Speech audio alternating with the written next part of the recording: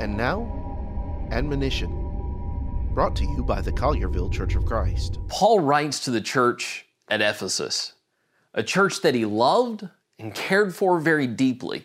And he says to them in Ephesians 4, verse 17, I say, therefore, and testify in the Lord that you should no longer walk as the rest of the Gentiles walk in the futility of their mind.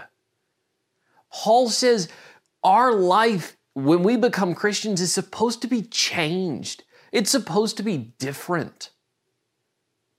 Don't live is what that means, like you used to live.